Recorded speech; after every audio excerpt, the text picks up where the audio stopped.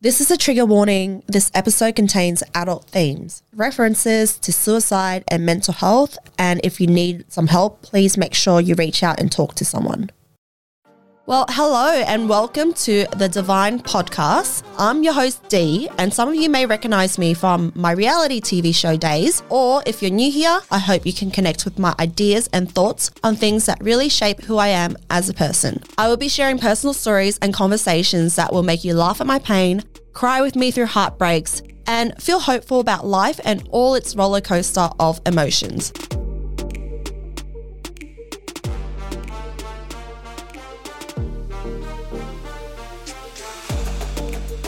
Hey everyone, and welcome to my show. This is the first episode, and I'm here with my producers, Court and Andrew. Hello. Hello.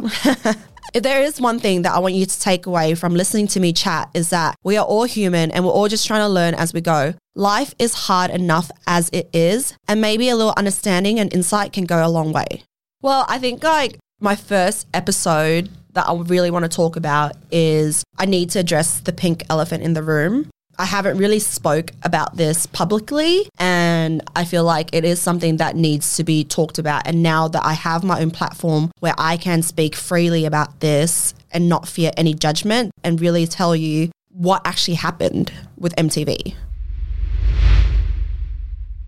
So what actually happened with MTV?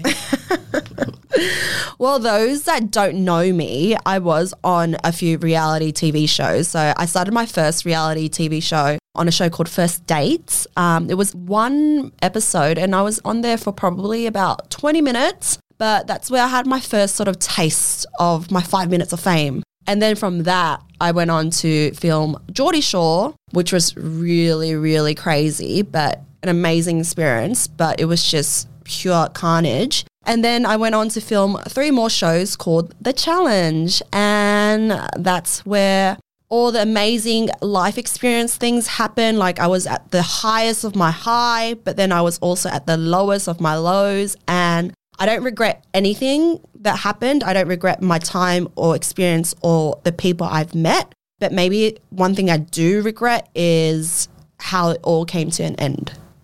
So how did it come to an end? Fuck.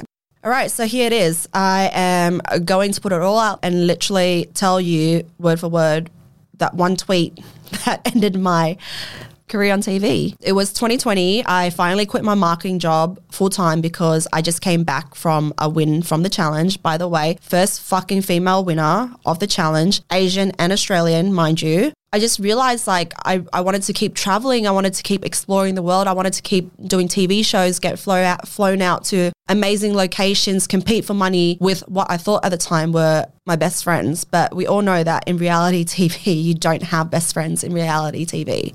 Fuck, this is really hard for me to talk about, guys. It's I'm trying to put myself back in that place and it's really fucking hard. Upsetting?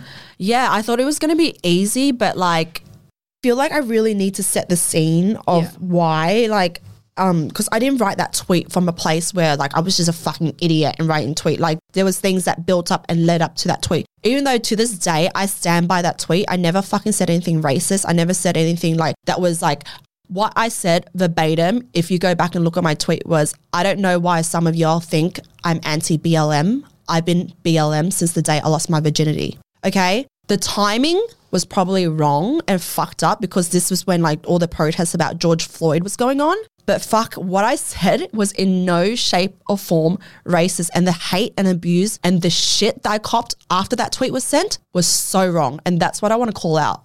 The backlash that I got from cast members who were on the show with me that really surprised me. Some of these people I thought that were my friend were not, and they were attacking me and they were saying, why the fuck are you saying this? Look at you, you're fucking racist. Who the fuck do you think you are? I remember so vividly that I was fighting with these 2 cast members that when we were on a show together filming and there were no cameras around, we had moments where we really connected, and I felt like I saw their soul and they saw my soul, and I thought we're real people here. Even though we're all here trying to win money or whatever competitors, we're real people. I see you, you see me. And what shocked me and what really upset me was they took what the tweet I said and they made me paint me out to be this person, that this villain and this fucking horrible human being, where when I was on a show with you, like, I fucking told you about shit that I would never tell anyone. And you know me, you know my fucking heart.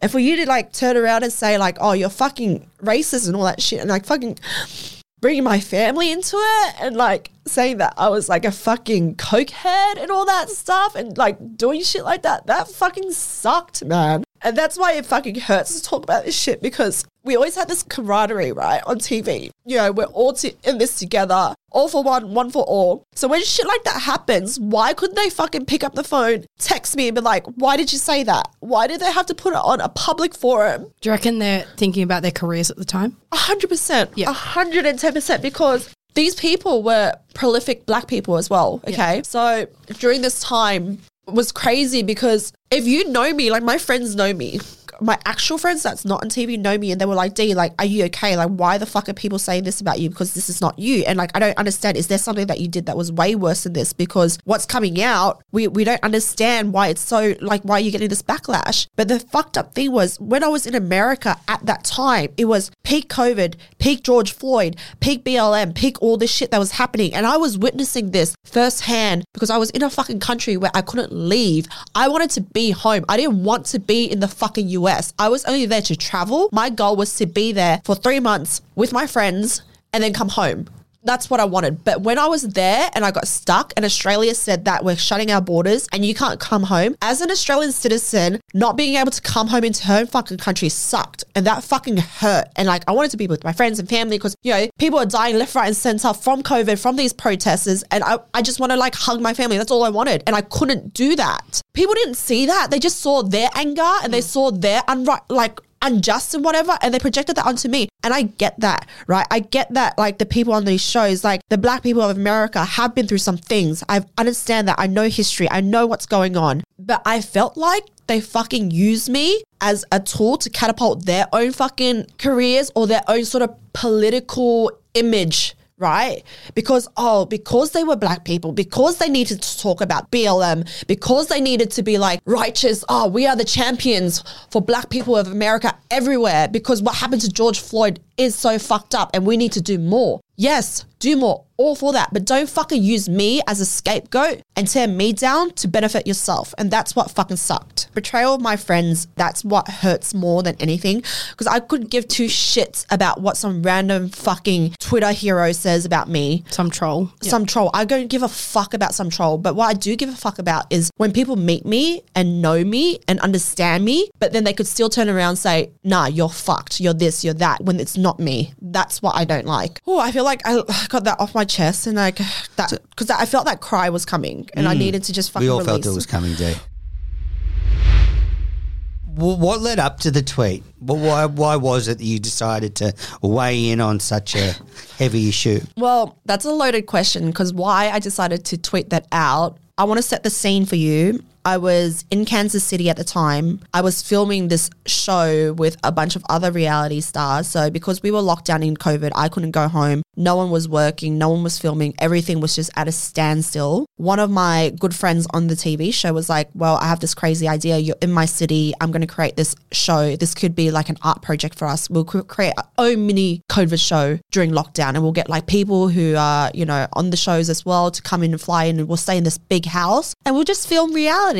And I was like, yeah, that sounds sweet. Like, I've got nothing better to do. I went from, 2 months of partying in Vegas and LA with one of my good girlfriends, Georgia and Maddie. And then when COVID hit, Georgia obviously had to go back home to the UK. But I was like, nah, I want to keep traveling. I want to go to Kansas City to visit my friend. So I'm going to do that. So I went to Kansas City with my friend, and I thought, like, I'm only going to be here for another month because I'll go home at the end of May or whatever the time frame was. I was only going to be there for 3 months because that's my visa for the US. So I gave myself a 3-month limit of being in the US. So my last month was going to be in Kansas City. And when I was there, shit just started getting crazier with COVID and things were shutting down. And I was like, fuck, I really actually can't go home. And that's where this project came to light. So for about, I think, 2 weeks, we were filming. It was really amazing to create my own TV show, like with these amazing people and these amazing personalities because I got to be a producer, a talent, and I was doing good things and I had creative input and I enjoyed all that. But it was also a reality TV show. So we were partying every day, and what else is there to do in COVID but drink, party, do drugs and carry about tasks. So what was the show? The show never came to light because everything that happened, we had to cancel it. But the show was essentially just a passion project that we were going to create. And we had 12 episodes that we were going to do, and we were going to release it on Patreon and get people involved and all that stuff. So that was just something that we wanted to do. So the basis of the show was we go out and do good in the community in Kansas City. So in the day, we'll go out and like, we'll build like pergolas for like families that need it. We'll drop off food to the homeless. Like we just inject a bit of life into the community in Kansas City. And then at night, like, you know, we party and let loose and eat ribs. Yeah. And there'll be like just, you know, interaction with like, you know, like your co-stars and all that stuff. And like the thing was, I actually, so the guy that I actually fell in love like really fucking hard, and it was really fucked.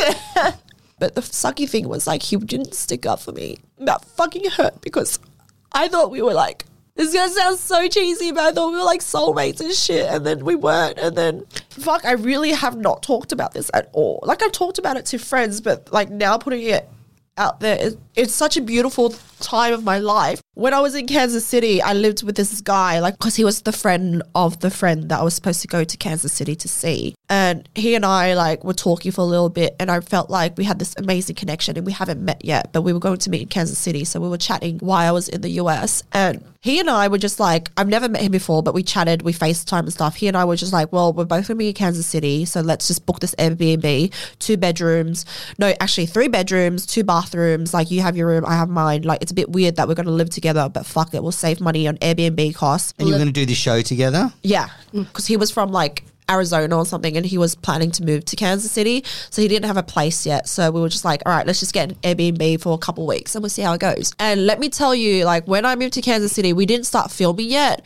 We had probably about 3 or 4 weeks, I would say. Maybe, I don't know, it felt like 4 weeks, but I don't know. The time we spent together before we started filming was just pure contentment for me because everything was shut down. COVID was a thing, BLM was a thing, I was in Kansas City and no one was working. So I actually had time to pause and be in this moment with this other person that I don't know, but I got to know him on a deeper level where there was no outside distractions. There was no like all these like elements because it was just us. And he had this beautiful, beautiful Staffy, like this beautiful dog.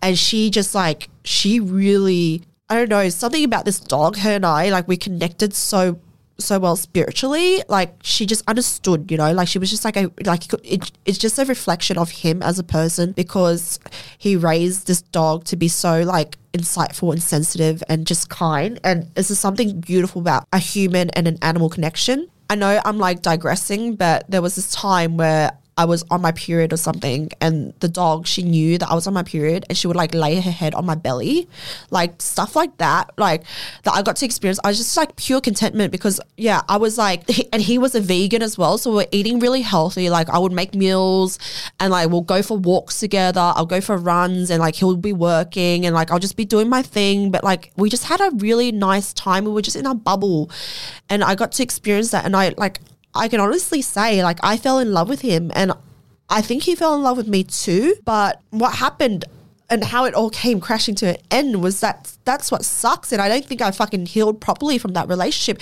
We weren't even in a relationship. Obviously, our relationship turned sexual and all that stuff, but we weren't fucking like dating, you know? But like the connection you have with someone on like a physical, spiritual and sexual level was just unreal. And I haven't really experienced that in a long time. Right before the tweet, sounds like it was one of the happiest periods of your life, and then it all came crashing down. Did this guy ditch you as soon as the tweet happened? What happened? I wouldn't say he ditched me after this tweet happened, but he pulled back. And whether it was him pulling back or me expecting him to sort of like step up for me a little bit more, he disappointed me and he let me down a lot because he chose a side that was with the masses, right? That wanted to cancel me, even though he didn't verbalize it. But his actions spoke louder than his words, and he chose a side. And I was like, right, you chose that side, I'm done with you. And once I'm done with someone, I'm fucking done. And I chose to not communicate with him anymore. And I chose to cut him out of my life, as I did with everyone else that chose the side. And that's why I feel like it's still open and raw, because there was no closure. And I don't think you would ever really get closure from a situation like that. And that's something that I have to be okay with, because in life, you'll never get closure for those things that really fucking like leave a mark on your heart, you know? And that's something you have to be okay with, because if you always think about the past and always think about, I want my closure, I want to know why, then you're never going to be able to move on. And moving on is being okay that there's no closure. I did reach out to him, but like what sucked was the stuff that he said to me when we were in a bubble. I just felt like he just fucking lied. And he was meant to be my friend. And he knew the shit that I was getting from people who he knew who were also black, and he was black as well. He knew the shit that I was getting was unwarranted. But he didn't fucking do anything. I think as an Australian, sometimes we don't realise how politicised Americans are. Yeah. Everything for there is one side of the political spectre or another side, whereas I think Australians are a little bit more sort of mainstream. Cavalier. We can joke about issues. And I'm not trying to like make excuses for you or anything like that, but I know when I dive into issues that are American, all of a sudden it's, you know, you're either a Democrat or a Republican. There's no middle ground. No. And I want to go back to explain why I wrote that tweet. And I'm not making any excuses or anything. And I don't want people to feel sorry for me or whatever. But I really just want to set the scene as to what was going through my brain when I sent out that tweet. Mind you, like I never had Twitter before I was on the challenge. I don't get Twitter. I don't understand it. I don't even fucking like social media in general. I was like, all right, fuck it. I'll just get Twitter. Let's see how I can engage with these fans. And it was fun, you know. I'll go on, like there'll be a show airing and then you can live tweet as the show's going on and you banter with your fans and you banter with other people. And I like that stuff. I was like, oh, this is really fun. So my first introduction to Twitter, I was like connecting with my fans who love the show. And I love that. I love talking to people. I love being like, yeah, this is me. This is what I do, blah, blah, blah, blah, blah. I feel like people take advantage of that. And people took advantage of me not knowing how fucking toxic Twitter can get.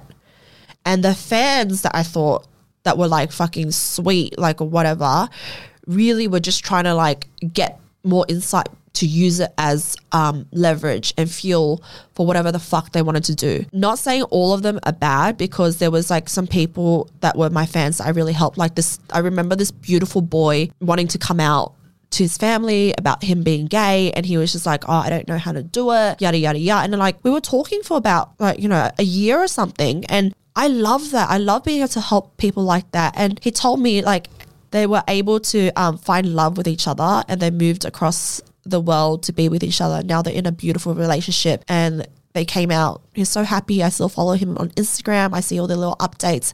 It brings my heart so much joy when I see that, because I allowed him a space. I am thankful for Twitter for that. And I don't think like Twitter is a terrible place if you use it in the right way. So when I was filming this show in Kansas City, like after 2 weeks of like just hard grueling work for free, by the way, back to the community, like we dropped off like meals to firefighters and all that stuff. And I love doing that. And I like got to really experience Kansas City and know the people. And I fucking fuck with Kansas City so hard.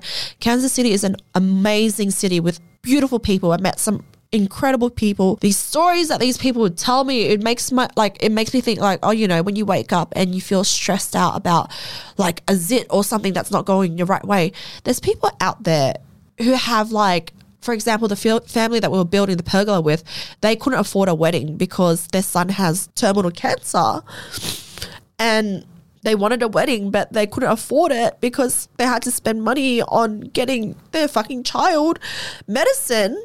So we built this fucking arch for them so they could have a wedding, so their son could fucking see their parents get married before he passed. Like, that's fucking awesome, man. So we'll do shit like that where it'll be like so emotionally draining throughout the day. So at night, you have a couple of drinks, like, you know, that's the best way for me to let loose. Like, I love drinking. I love, doing like a bit of like mushies here and there. I love like a bit of acid. Like I'm so into my psychedelics and all that stuff. I love shit like that. So I think this one day, like after a really grueling long day, it might have been that pergola day or something, I was in bed and I just wanted to like be away from everyone. I took a tab of acid and I was in bed and like people were outside partying and all that shit. They were trying to come in my room to get me to come out. I was like, nah, fuck, leave me alone. Like I need to be with my own thoughts. I was in bed. I was on my phone looking at Twitter, like scrolling through tweets, going through Instagram comments. And, I would get shit all the time that said like, why aren't you doing anything about the BLM movement? Why aren't you putting up a black square? Why aren't you doing this? Why aren't you doing that? You're on a show. You're a celebrity. You need to do something. You need to do this. You need to do that. And I'm like, why the fuck do I need to do anything?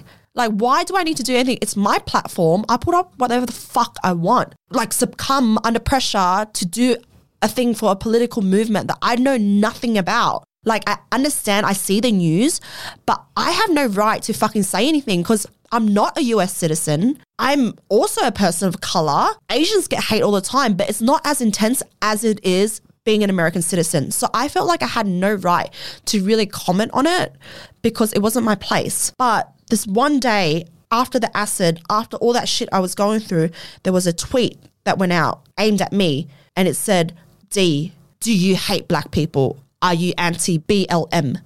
And I fucking was like, I fucking had enough, hey. So I retweeted that tweet and said, I don't know why some of y'all think I'm anti-BLM. I've been BLM since the day I lost my virginity. And I thought, haha, that's probably a cheeky way of me like saying I'm fucking all about BLM. Tweeted out, put my phone down, didn't think anything of it, went to bed. Next day, woke up to a fucking shitstorm of fucking comments saying, Dee, you're racist, you're this, blah, blah, blah. People on the show saying, who the fuck do you think you are? Take this down, blah, blah, blah, blah, blah, blah. And I was like, what the fuck is going on? I was just so confused by all the hate I was getting. I just didn't understand it. And I was like tweeting back. I was like, I don't know what's happening. Why are you guys reacting like this? I'm sorry. Is it like, if it's really that bad, I'll take it down. So I deleted the tweet straight away. But the damage was already done because cast members picked up on it and cast members were like, fuck you, blah, blah, blah. I was like, hang on a minute. Like, we spoke on the phone last week. Like, why are you suddenly saying fuck you to me? Like, are we okay, hun? I don't hate black people and I'm not racist. Like, I just didn't get it because it was so mind-boggling to me that they were calling me racist. I was like, and I had to think, I was like, am I a fucking racist? I was like, was that actually racist? And it was just like a flurry of things. And I felt like the next 3 days was just a blur of shit. Tell me, what has the last 2 years been like in the wake of that?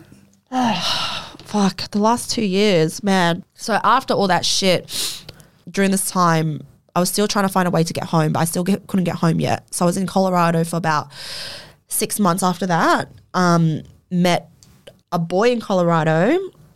Sort of fell in love with him. Like, I wouldn't like dismiss our relationship, but I felt like I needed someone who wasn't from the reality TV world or who didn't really like watch it or know who I am. And I probably latched onto him and clung onto him more than I should have. And it was great though. Like he was an amazing person. Like he was so lovely, so nice. Nothing bad I could say about him at all. Colorado has a special place in my heart as well. Like Denver in particular, that city, I love that city as well because A, weed is fucking legal.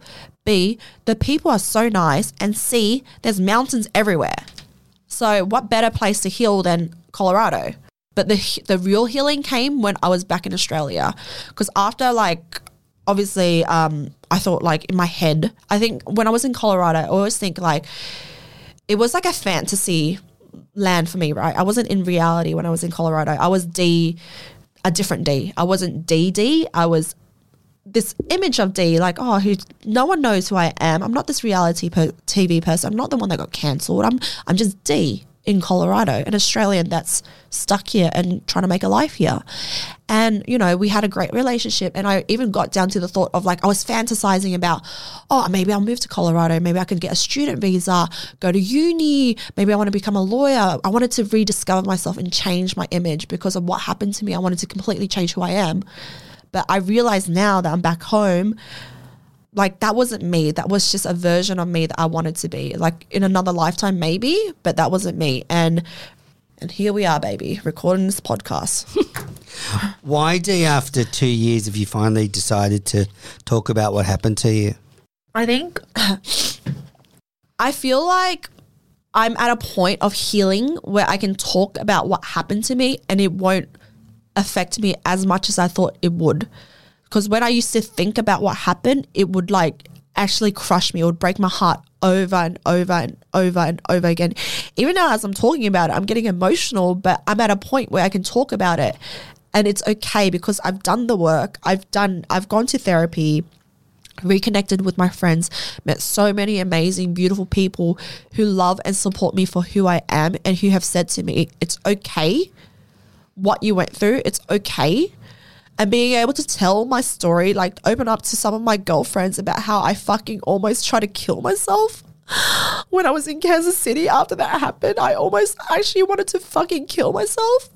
And telling my girlfriends that and being able to open up to them about that, like the shit that I've never fucking told anyone. And for them to hold space for me and allow me to speak and still love me. It's just amazing. And that's why I want to do this podcast, because I want to share that with you.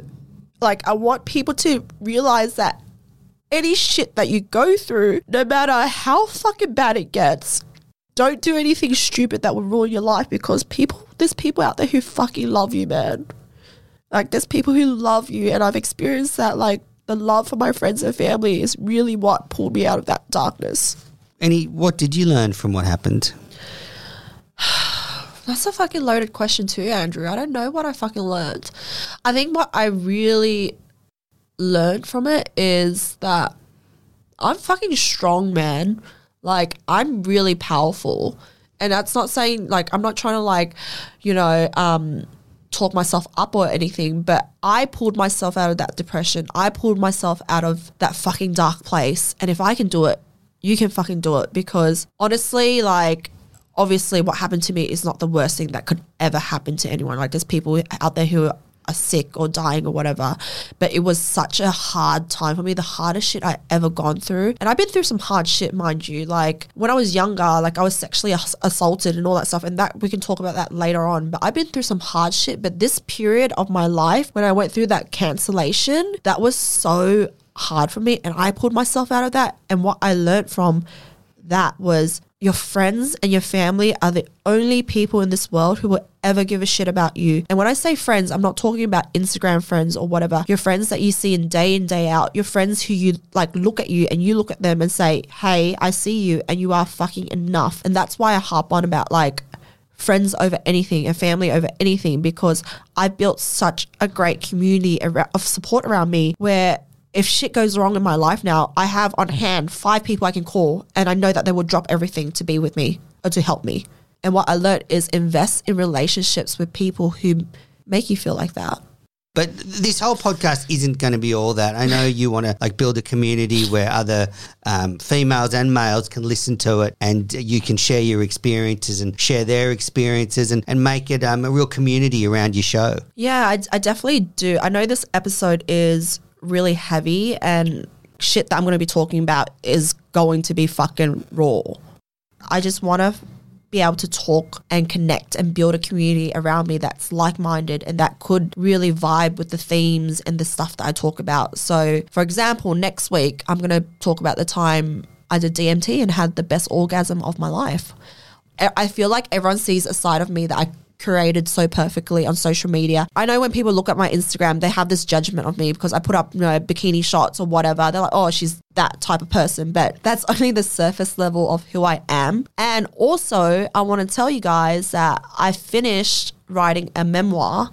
I've already have this whole plan. So in February, when I turn 30, she's going to be 30, an accomplished author. So look out for that. Okay, and that wraps up the first episode of The Divine. Thank you so much for listening, and I hope you enjoyed today's episode. If you would like to reach out and say hello, feel free to email me on hello@thedivine.com. That's divine with a D-E-E. I'm also active on socials on Instagram only, not Twitter, @DNewen.